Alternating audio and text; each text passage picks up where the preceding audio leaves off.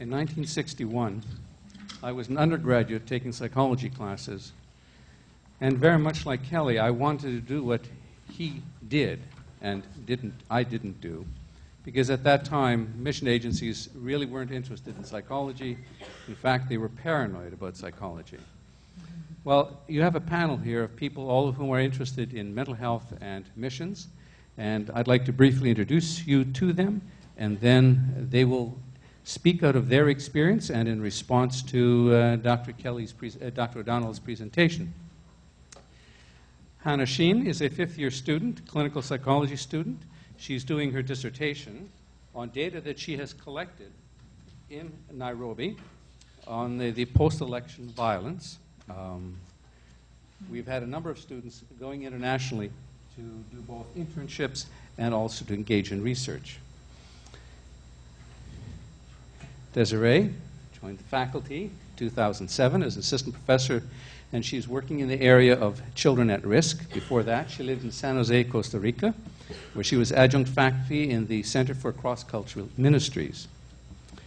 Christopher Rossick is a graduate of the University of Oregon, but more importantly is a graduate of the Fuller Clinical Psychology Program.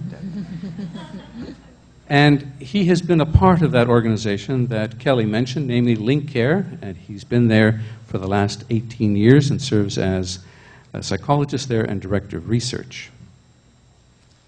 And finally, Dave Scott is a PhD student in the School of Intercultural Studies and also adjunct faculty in that school.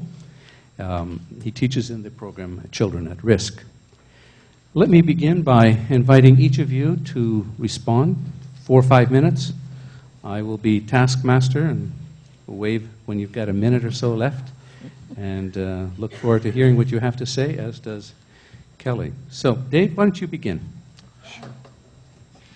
Well, first of all, I'd just like to thank Kelly for the work that you've been doing for quite a few years now. It's certainly had an impact on the way I understand my own mission experience, and I think it's influenced a lot of people that I work with. So I just want to thank you for that. I also want to thank you and recognize the ethne to ethne, the approach that recognizes the non-West, and it's important in missions today. I think even here and now, that's often neglected in our thinking about what mission is really all about. And so I think that's an important thing that we don't want to forget in this conversation this evening. And as we think about mission, how many non-Western people, how many from those 4A contexts are involved in mission in their own context. I've had the opportunity a couple of different times to observe what it's like, because I've been working with an organization called Viva, formerly Viva Network. We're a group that networks Christian ministries working with children at risk. In fact, we really emerged around the same time as Interdev, which is Eddie Adicott and also Phil Butler, were involved in starting the whole idea of partnerships between different agencies. My own focus was on groups that were working with children at risk. And in fact, one of the things that's somewhat distinctive in that is that Viva emerged not primarily as a partnership of large international agencies. I think we often think of that a lot when we think about member care, because that's the kind of infrastructure that's necessary a lot of time to deliver the kind of member care we're talking about here. But the groups that we really started with in Viva's background are the little, Patrick McDonald, our founder, liked to talk about them as mom and pop shops. They were the little projects working with street kids, and that's all it is. It's just a little, they put a sign out in front and they start working with kids. So the idea of self-care for them often is quite a distant idea when they first get started. And the role of networks in that is extremely important. And I would encourage you to take a look at that, because that is a place where support is deeply needed. It's a great opportunity for people to come together and try to support each other that are doing very difficult work. So trying to find ways to understand that, and yet even in those contexts, there is a need for professional support. There are things that exceed the capacity of those people. They need that specialist care that the model that Kelly presented requires. So I just wanted to point that. The other thing that I wanted to reflect on, Kelly mentioned the importance of rights as a way to look at member care, and something that any aid workers need to really understand, especially from, I think you somewhat furtively said, even Christians need to think about rights. My own stance is that we have a deep need as Christians to look seriously at rights from a theological perspective. Because I believe, as Thomas Aquinas did, that the idea of loving your neighbor as yourself, in order to do that, you first have to love yourself. And the metaphor that I think of is the instructions on the little card on the airplane. That when the oxygen masks fall, you first have to take care of your own oxygen mask before you can put one on somebody next to you that can't take care of themselves. And I think there's a deep theological truth to that, that we need to ensure that we are taking care of ourselves so that we can help others. So, Thank you. Chris? All right. I too am very appreciative of being given this opportunity to share a little bit, and I have prepared a few remarks just so in my short time I actually say what I want to say. But it was a pleasure to review Dr. O'Donnell's paper and read a short history of member care from a man who has been at the forefront of this field since the beginning almost. Apart from a few relatively short trips overseas to support local missionaries in the Middle East and Africa, I have mostly witnessed the member care field develop through the eyes of missionaries who, for various reasons, have had difficulties staying healthy. I also married a missionary, which is actually a very understudied field of missionary attrition. But since 1986, I've served as a psychologist at the Link Care Center in Fresno, which operates a restoration and personal growth program for missionary families that provides an intensive psychological and pastoral care in a community milieu. In recent years, approximately 100 missionaries per year have been referred to our program. Thus, as one who has observed and appreciated from a distance Dr. O'Donnell's ongoing service to help birth the member care field, I find myself having difficulty summoning the chutzpah to critique his account of where this field has been and where it needs to go. However, I will summon a little courage here tonight and offer both an additional treasure as well as a caution regarding some of the treasures Dr. O'Donnell mentioned. Actually, he didn't mention the two I'm going to critique as resources or directions for member care in the future. Firstly, Dr. O'Donnell observed that member care became a specialty field by the early 1990s. For the most part, he documented the maturation of this field by referencing the spread of member care services, documenting the growing acceptance of these services within the missions community, and establishing through theory and research the need for these services. These developments are all good and well, but I would like to go even further and suggest another treasure that psychologists in particular are positioned to offer the member care community and, in fact, I believe, have an obligation to provide for mission organizations. This is the resource of researching member care treatment efficacy. I note that the research studies that Dr. O'Donnell cited in his paper are all descriptive studies that document the stressors experienced by missionaries and validate the need for member care services, all very important. In my estimation, though, the maturation of member care practice should not merely be measured by an external focus on how many diverse contexts in which member care is carried out, but also by the internal, reflective examination of how effective our practice of member care actually is. Research documenting the effectiveness of member care services, such as what we're currently conducting at Link Care, is important in reassuring mission organizations and other member care providers that we are being good stewards of the funds entrusted to us, which are becoming scarcer all the time. My other comment is simply to stress the need for those of us in this field to stay on top of the legal and ethical issues as they pertain to mental health practice in the member care environment. Now, I know Kelly's going to talk more about this, I think, tomorrow in his third presentation. But a couple of the treasures that he didn't get a chance to mention were the practice of coaching and the use of the internet and telecommunications. We should be aware that the field of coaching is likely to be regulated in the near future and is being watched very closely by psychology licensing officials who are concerned that psychology is being practiced under another name.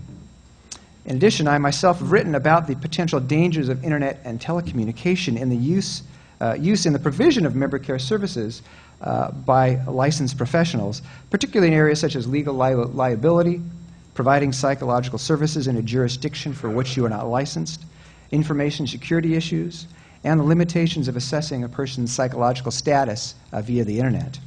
To navigate these potential landmines effectively, our field will need to combine the real-world experiences of pioneers like Dr. O'Donnell with professionals who have an expertise in the rapidly evolving legal and ethical environment of mental health practice.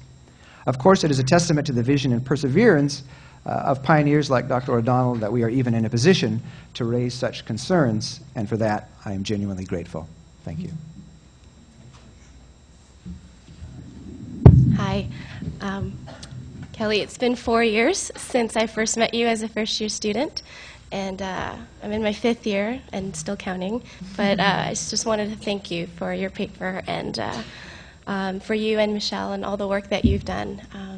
In some ways, around you are the next generation of students that are going to be, we are drawing from your work, and you as a visionary continue to make all these creative advances that hopefully that we can also contribute to and be good stewards of what God has done through your family. I think as psychology students in a seminary, we are used to the tensions of what integration means. And I think there are 3 kind of tensions that I felt that came out from this paper that I don't think can be necessarily resolved. That if anyone wants to do mental health in international contexts across cultures, you have to sit with tensions and ambiguities.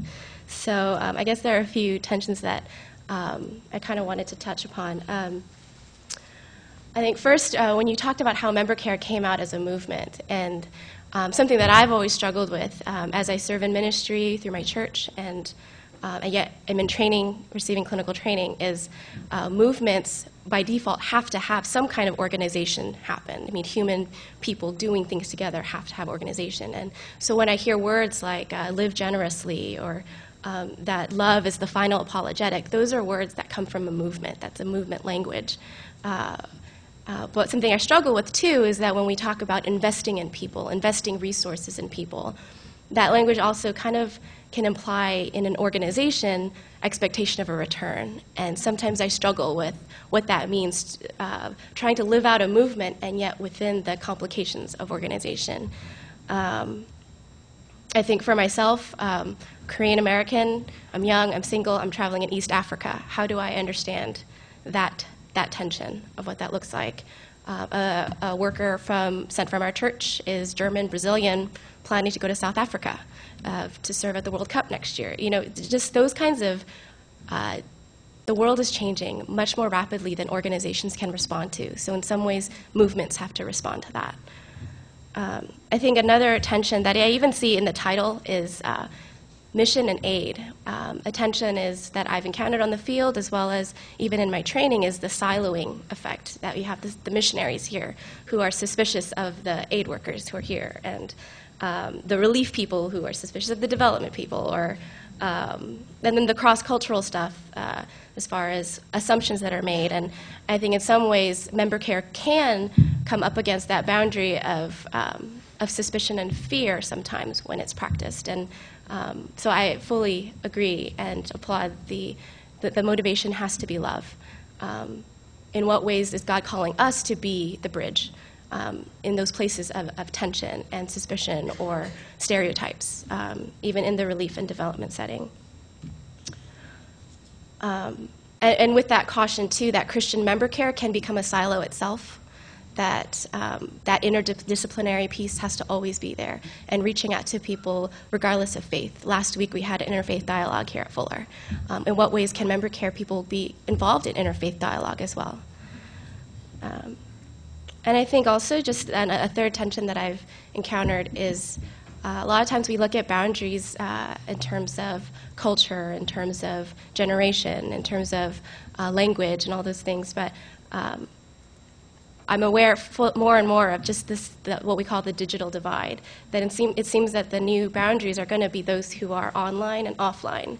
So how are we as, in terms of Christian member care as well as just people who want to practice internationally, going to take that into account? I think about in what ways can creativity be expressed in ways not just within mental health. I see creative methods in all the work that you've done, but also how can we incorporate design? There's so much social entrepreneurship happening around us.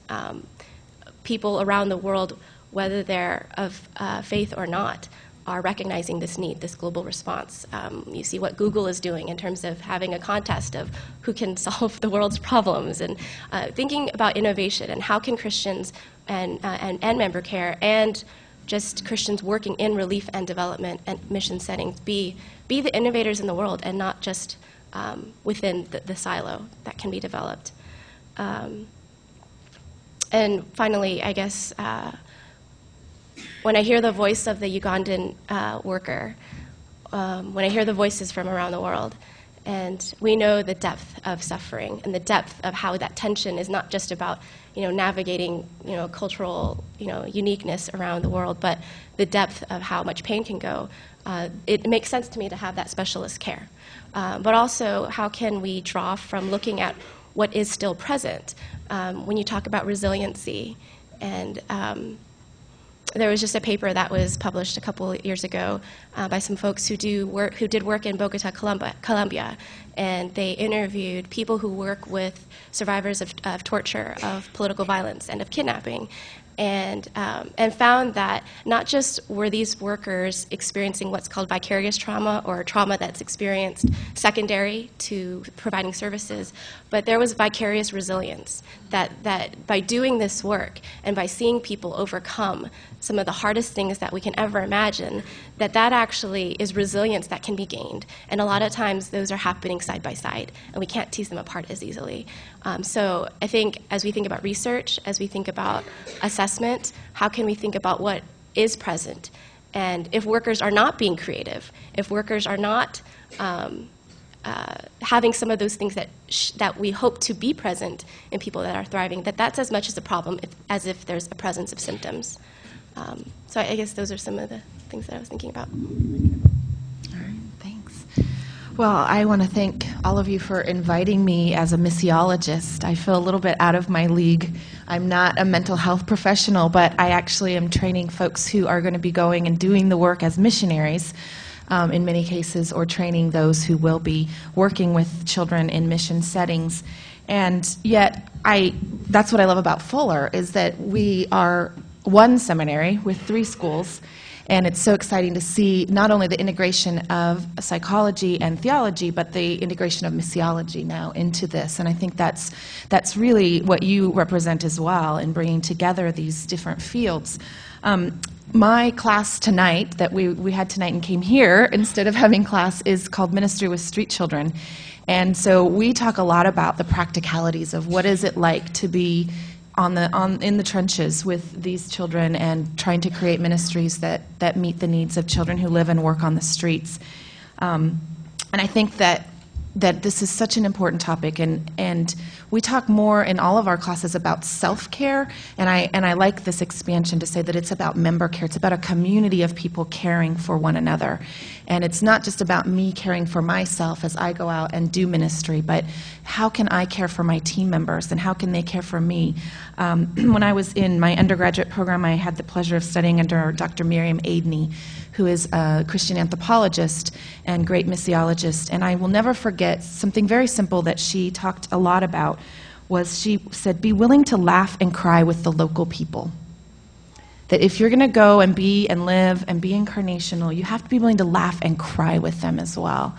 And I think that's not always easy. We often try to go and isolate ourselves, or we want to reach out to the people who we know, who speak our language, who are like us. But Kelly mentioned this in his work as well, and I think it's so important that we invest in those authentic friendships with nationals. Because in my experience in living overseas, there were times when I needed the other gringas who I could just go and talk to and say, how do I deal with this? But the times when I called up my Costa Rican friends and cried and said, Tita is dying, what do? I don't know what to do in this culture. That was the times when I was cared for in a way that was totally different than how the missionaries could have cared for me. So I just want to highlight that. I think that was really a key piece that Kelly, that this whole movement is drawing out, is this idea that it's not just about professionals, which we need. We need the professionals who are able to give us professional care, but we also need to have our teams caring for one another, and we need to be open to being cared for by the local people in the way that they know how to care for us. And that's not always easy because we don't get it. We don't understand it always. But I just encourage all of us who are going to work overseas to do that. The other thing that I really liked was this emphasis on it not just being once you're over there and you're in the midst of the jungle, so to speak, that you need this care. It starts now. When I was in seminary, one of the driest times in my life spiritually was seminary. And I've heard a lot of people say that here as well, that, I'm studying about God, I'm reading all this theology, but I don't feel like I know God. I don't feel like I'm in tune with God. And that's a real danger that we have to be willing to talk about. We have to be willing to say, how do we not fall into that? Because if you're doing it here, it's going to happen over there too. And so member care, self-care, community care starts right here as we are here in this community. And we have to find ways to care for one another. We need to take advantage of the opportunities that we have to get a professional counseling while we're here, but also to share as members of a community and to grow together and to be nurtured together. Because if you practice it now, then you'll have a sense of how you can go out there and do it once you're on the field. And I think you highlighted that as well. One of the things I also just wanted to mention that I think is really a neat new ministry that I don't know if you've all heard about. Sharon Hargrave has started here. I think it's technically out of this School of Psychology, right, where she's doing mentoring with couples and talking about what it's like to be a couple in ministry, whether here in the States or abroad, and working through some of the issues that you need to work through as a couple so that you can be in ministry together overseas or here. And I think that's again, that's the whole idea of starting here and starting now. The other thing I wanted to highlight was, I think several of you have mentioned, this whole idea of hearing the voices of the folks elsewhere, whatever that means for us. And I really appreciated Kelly having actual quotes of what does it look like in India, what does it look like in Asia to do this, and to actually hear their voices. And I think we need to be much more open to that. We struggle, even in our classes in missiology, to get those voices, because often it's not published, it's not in English, and we need more research, we need more resources so that we can hear from the folks who are doing this in different cultures and contexts. And I would just also, again, encourage all of us to do that ethne to ethne and to be serious about it, to be willing to hear what the folks overseas have to say about this, because it looks very different from their perspective, and we need to learn from that. Thank you. Kelly, would you like to respond? And I'd like to invite Michelle, if you'd like to respond as well at some point. What does this trigger for you? Well, first it triggers a lot of appreciation. Often one is in a place where they don't have a chance to bounce their ideas off of people, colleagues, and to get encouraging and critical feedback as well, too. There's two additional things I wanted to share that were going through my mind as I was trying to synthesize some of the diverse input. And one, I was thinking of the proverb, the book of Proverbs, chapter 14, verse 8, which says, the way of the prudent person is to understand his or her way, but the folly of fools is deceit. I hear in different ways each of you saying, what is the reality out there in the world? What are the needs? For example, Christopher, we're talking about the need for program evaluation. Can we really research? Do we have the courage and the transparency to research the efficacy of our member care efforts? It's a real need out there. Or the reality of ethne to ethne, or kids, or so forth. Do we have the courage to accurately look at what we are doing and the world in need, and to see what the discrepancy and what the gaps are? What is our reality, and can we look at it? That's the first thing. The second thing I've come to realize more developmentally over the years is pioneers, prophets, and all, they all have their place, but at some point they must give way to others as well. And if not, they get in the way a bit. And we're in a season, I think, where many other people are rising up with prophetic voices, lots of experience, and these people are not only in the West, but we need to listen to their voices because God speaks to them in terms of direction and in terms of what we need. member care is a two-way street. Ethne to ethne member care is a two-way street. And in doing this article, this section on listening to our global voices, one of my major self-criticisms, I think, were a lot of the photos I used were people in need from Asia and Africa, rather than celebrating their accomplishments, their strengths, and their massive contributions to humanity. Some of the photos were some of the dire straits they were in, as well as some of their desperate cries. And that is very unbalanced, because it's not just them out there that need us, but we need them as much as they need us in many ways too. And I really appreciate your perspectives and your willingness to give input about these things. So yes, this is a season where many other prophets, many other leaders need to rise up within our own ranks and within the A4 world as well too. And this is a time to have the courage to look at our reality, make adjustments, and to commit ourselves to plan change, to whatever it takes to make sure that we're doing member care well and seeing the world reached for Christ. Anything you'd like to add?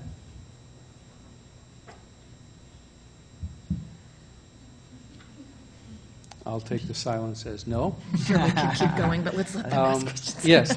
I'd like to invite people who are guests. You're not part of the Fuller community. I'd like to give you the opportunity first to ask a question or make a comment. And then we'll ask the students if they'd like to make a comment. Anyone?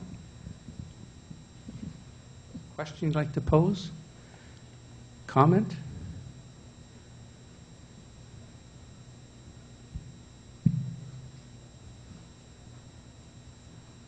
All right. Students.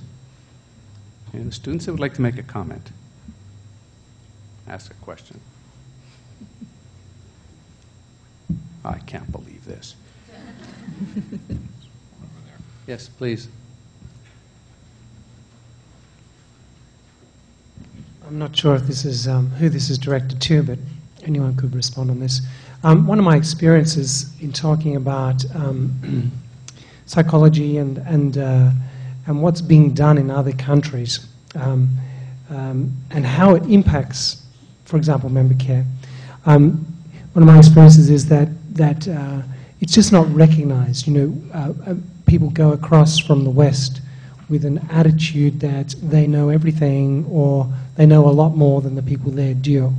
And so they're not drawing on the professional skills that exist in some of these countries. And I'm just wondering, when you talk about ethne to ethne, I mean, for example, in India, there's some phenomenal psychology schools and phenomenal people dealing with trauma and issues there. And I'm just wondering, when you talk about ethne to ethne, can we give some practical examples of how this is starting to filter back and how people are starting to engage with the expertise that's being developed in some of these A4 developing countries, the global south, whatever you want to call it? Could you answer that as an example, what you did with Gladys? That might be interesting, and then I might say a word. Yeah, but I'm not the speaker. Gladys Mwiti is a graduate of our program. She coordinated the counseling after the bombing in Nairobi in 1998, came here as a student. We became good friends almost immediately.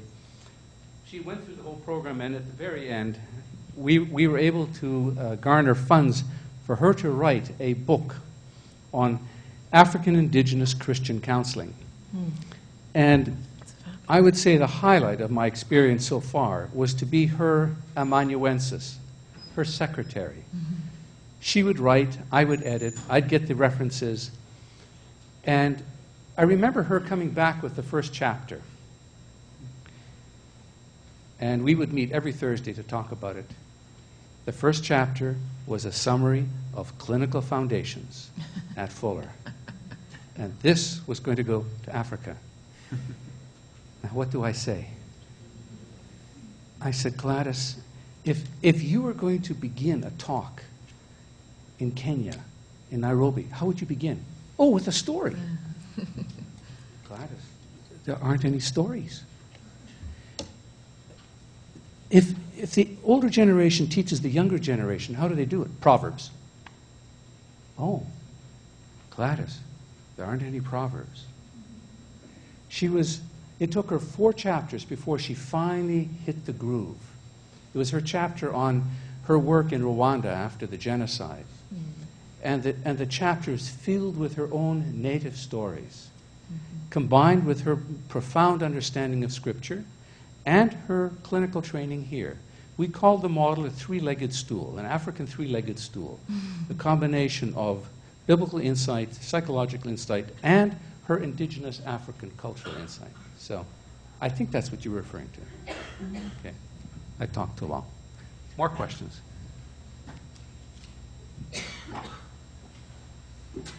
I have two questions. I was wondering, Kelly, can you address, or any of our panel speakers, are there any particular Christian denomination that seems to be doing better in terms of member care because of their theology? For example, I guess not just theology, but the ecclesiology as well. For example, the Catholics, it's all very well connected versus Protestants. We have different denominations. People come from different backgrounds, and getting support might be more difficult. So something like that. Or some theology tend to be more inclusive. Do that make missionary lives better in terms of adjustment? And others feel that they have such a holy kind of a mission to convert and to change others, and therefore the lives become more difficult. That's one question. The second one is kind of related to what I just addressed. I tend to be very incarnational, and people keep telling me, you got to keep a distance. Don't cry and laugh all the time with them. That was what I was always being told. People feel that I identify too much with the hurting, with the local people. So I like to know your opinion, or Desiree. What is your response to people who try to help me? So first question. Anyone sense any revelation coming your way? There were two or three basic questions that I heard, at least. One has to do with, and I don't think I'm going to make a comment on this on video, are there any organizations, denominations that seem to be excelling and working very well in member care? And is that related, a corollary of that seems to be, is that related to perhaps their theology or openness? Let me just say this. I think in general, coming from a Roman Catholic Jesuit background in many ways, to the extent that we embrace our humanness, our humanity, I think to that extent our theology will be more on course. And if we're okay with being humans, I think we'll be okay with having weaknesses and struggles, and that will be reflected in our member care programs and how we treat our staff and how we model what it means to be a human in a mission context. So yes, I think there are some organizations in North America, some denominations that are doing a pretty good job, a very good job actually, in member care and have models.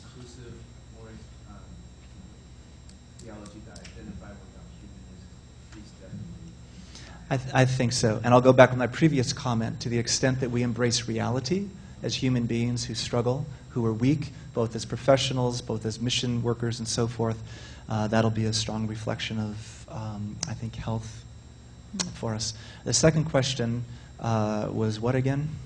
The second item about, being very empathic and connecting with the local culture, sharing freely. And for that, I have thoughts, but I'd prefer to pass it to anyone on the panel that would like to have a go at that. I could say just a couple of quick things. I can't speak for mission organizations that do a good job. I think a lot of them do. But in my experience at Link Care, I think some of the worst cases we see are from people being sent out by sort of independent churches. They just go out without training, just like they're going to go out and do their thing. And they come back so very wounded. And sometimes, of course, the leadership has problems too, and that's a part of the picture. In terms of you're kind of asking a question. It sounds a little bit like boundaries and what's the appropriate. We talk a lot about that, Link Care, and it's sometimes a hard Western concept to translate into other cultures. Although there's still a role for it. I get to lead a men's group, and not too long ago we have five men, husbands who are all from Africa, and the whole 90 minutes was spent talking about how to deal with Africans asking for money. And one of the gentlemen said that what he did, he thought he'd just create some like office hours where that would be the time he'd be available instead of this constant 24 hours. And when he posted these hours, the first day he goes out and opens the door, and there's a line of 100 Africans waiting to see him, literally. So just an example, one of the things that they concluded, a strategy that does work, is they'll offer, here's $20. They're asking about, here's $20, but you won't get any more till I get repaid. And they say this knowing full well they're not going to see their money. But they know that because of the honor, they're not going to get asked again by this person. They're also finding working through churches and saying, I gave my support through the church, and so go to the church, and that seems to be a good deflection as well. But there is a role of self-care, definitely, for survival on the field, and that this is it just struck me as a really good example of that you just can't give and give and give and burn out for Jesus. That might have worked, or that might have been a mantra of past generations, but not now, and it's not a good stewardship of our souls. Could I Thank just you. add to that? Something that you mentioned earlier was that how when you started out that there was still this suspicion of the church and viewing psychology with suspicion. And I think some of that still prevails. And I think in some ways allowing people to be human, everything we do in leadership, it reflects our theology. And if we don't, I feel like a lot of the workers that I've encountered, it's like you go to member care when that's your white flag to surrender, as if you had to get pushed to that point in order to then ask for help. And I think that's reflected in maybe not their agency maybe they were sent from, or maybe it's reflected in their churches, or maybe the only acceptable way that you can ask for help is if it's only through prayer. And I think that needs to be corrected. I think some of that maybe needs to be shaped or revisited in a lot of churches still. I don't think it's completely gone. And so I think that was just something that I wanted to add to that. Okay, good. Thank you. Let me thank the panel, and especially Kelly, for your presentation.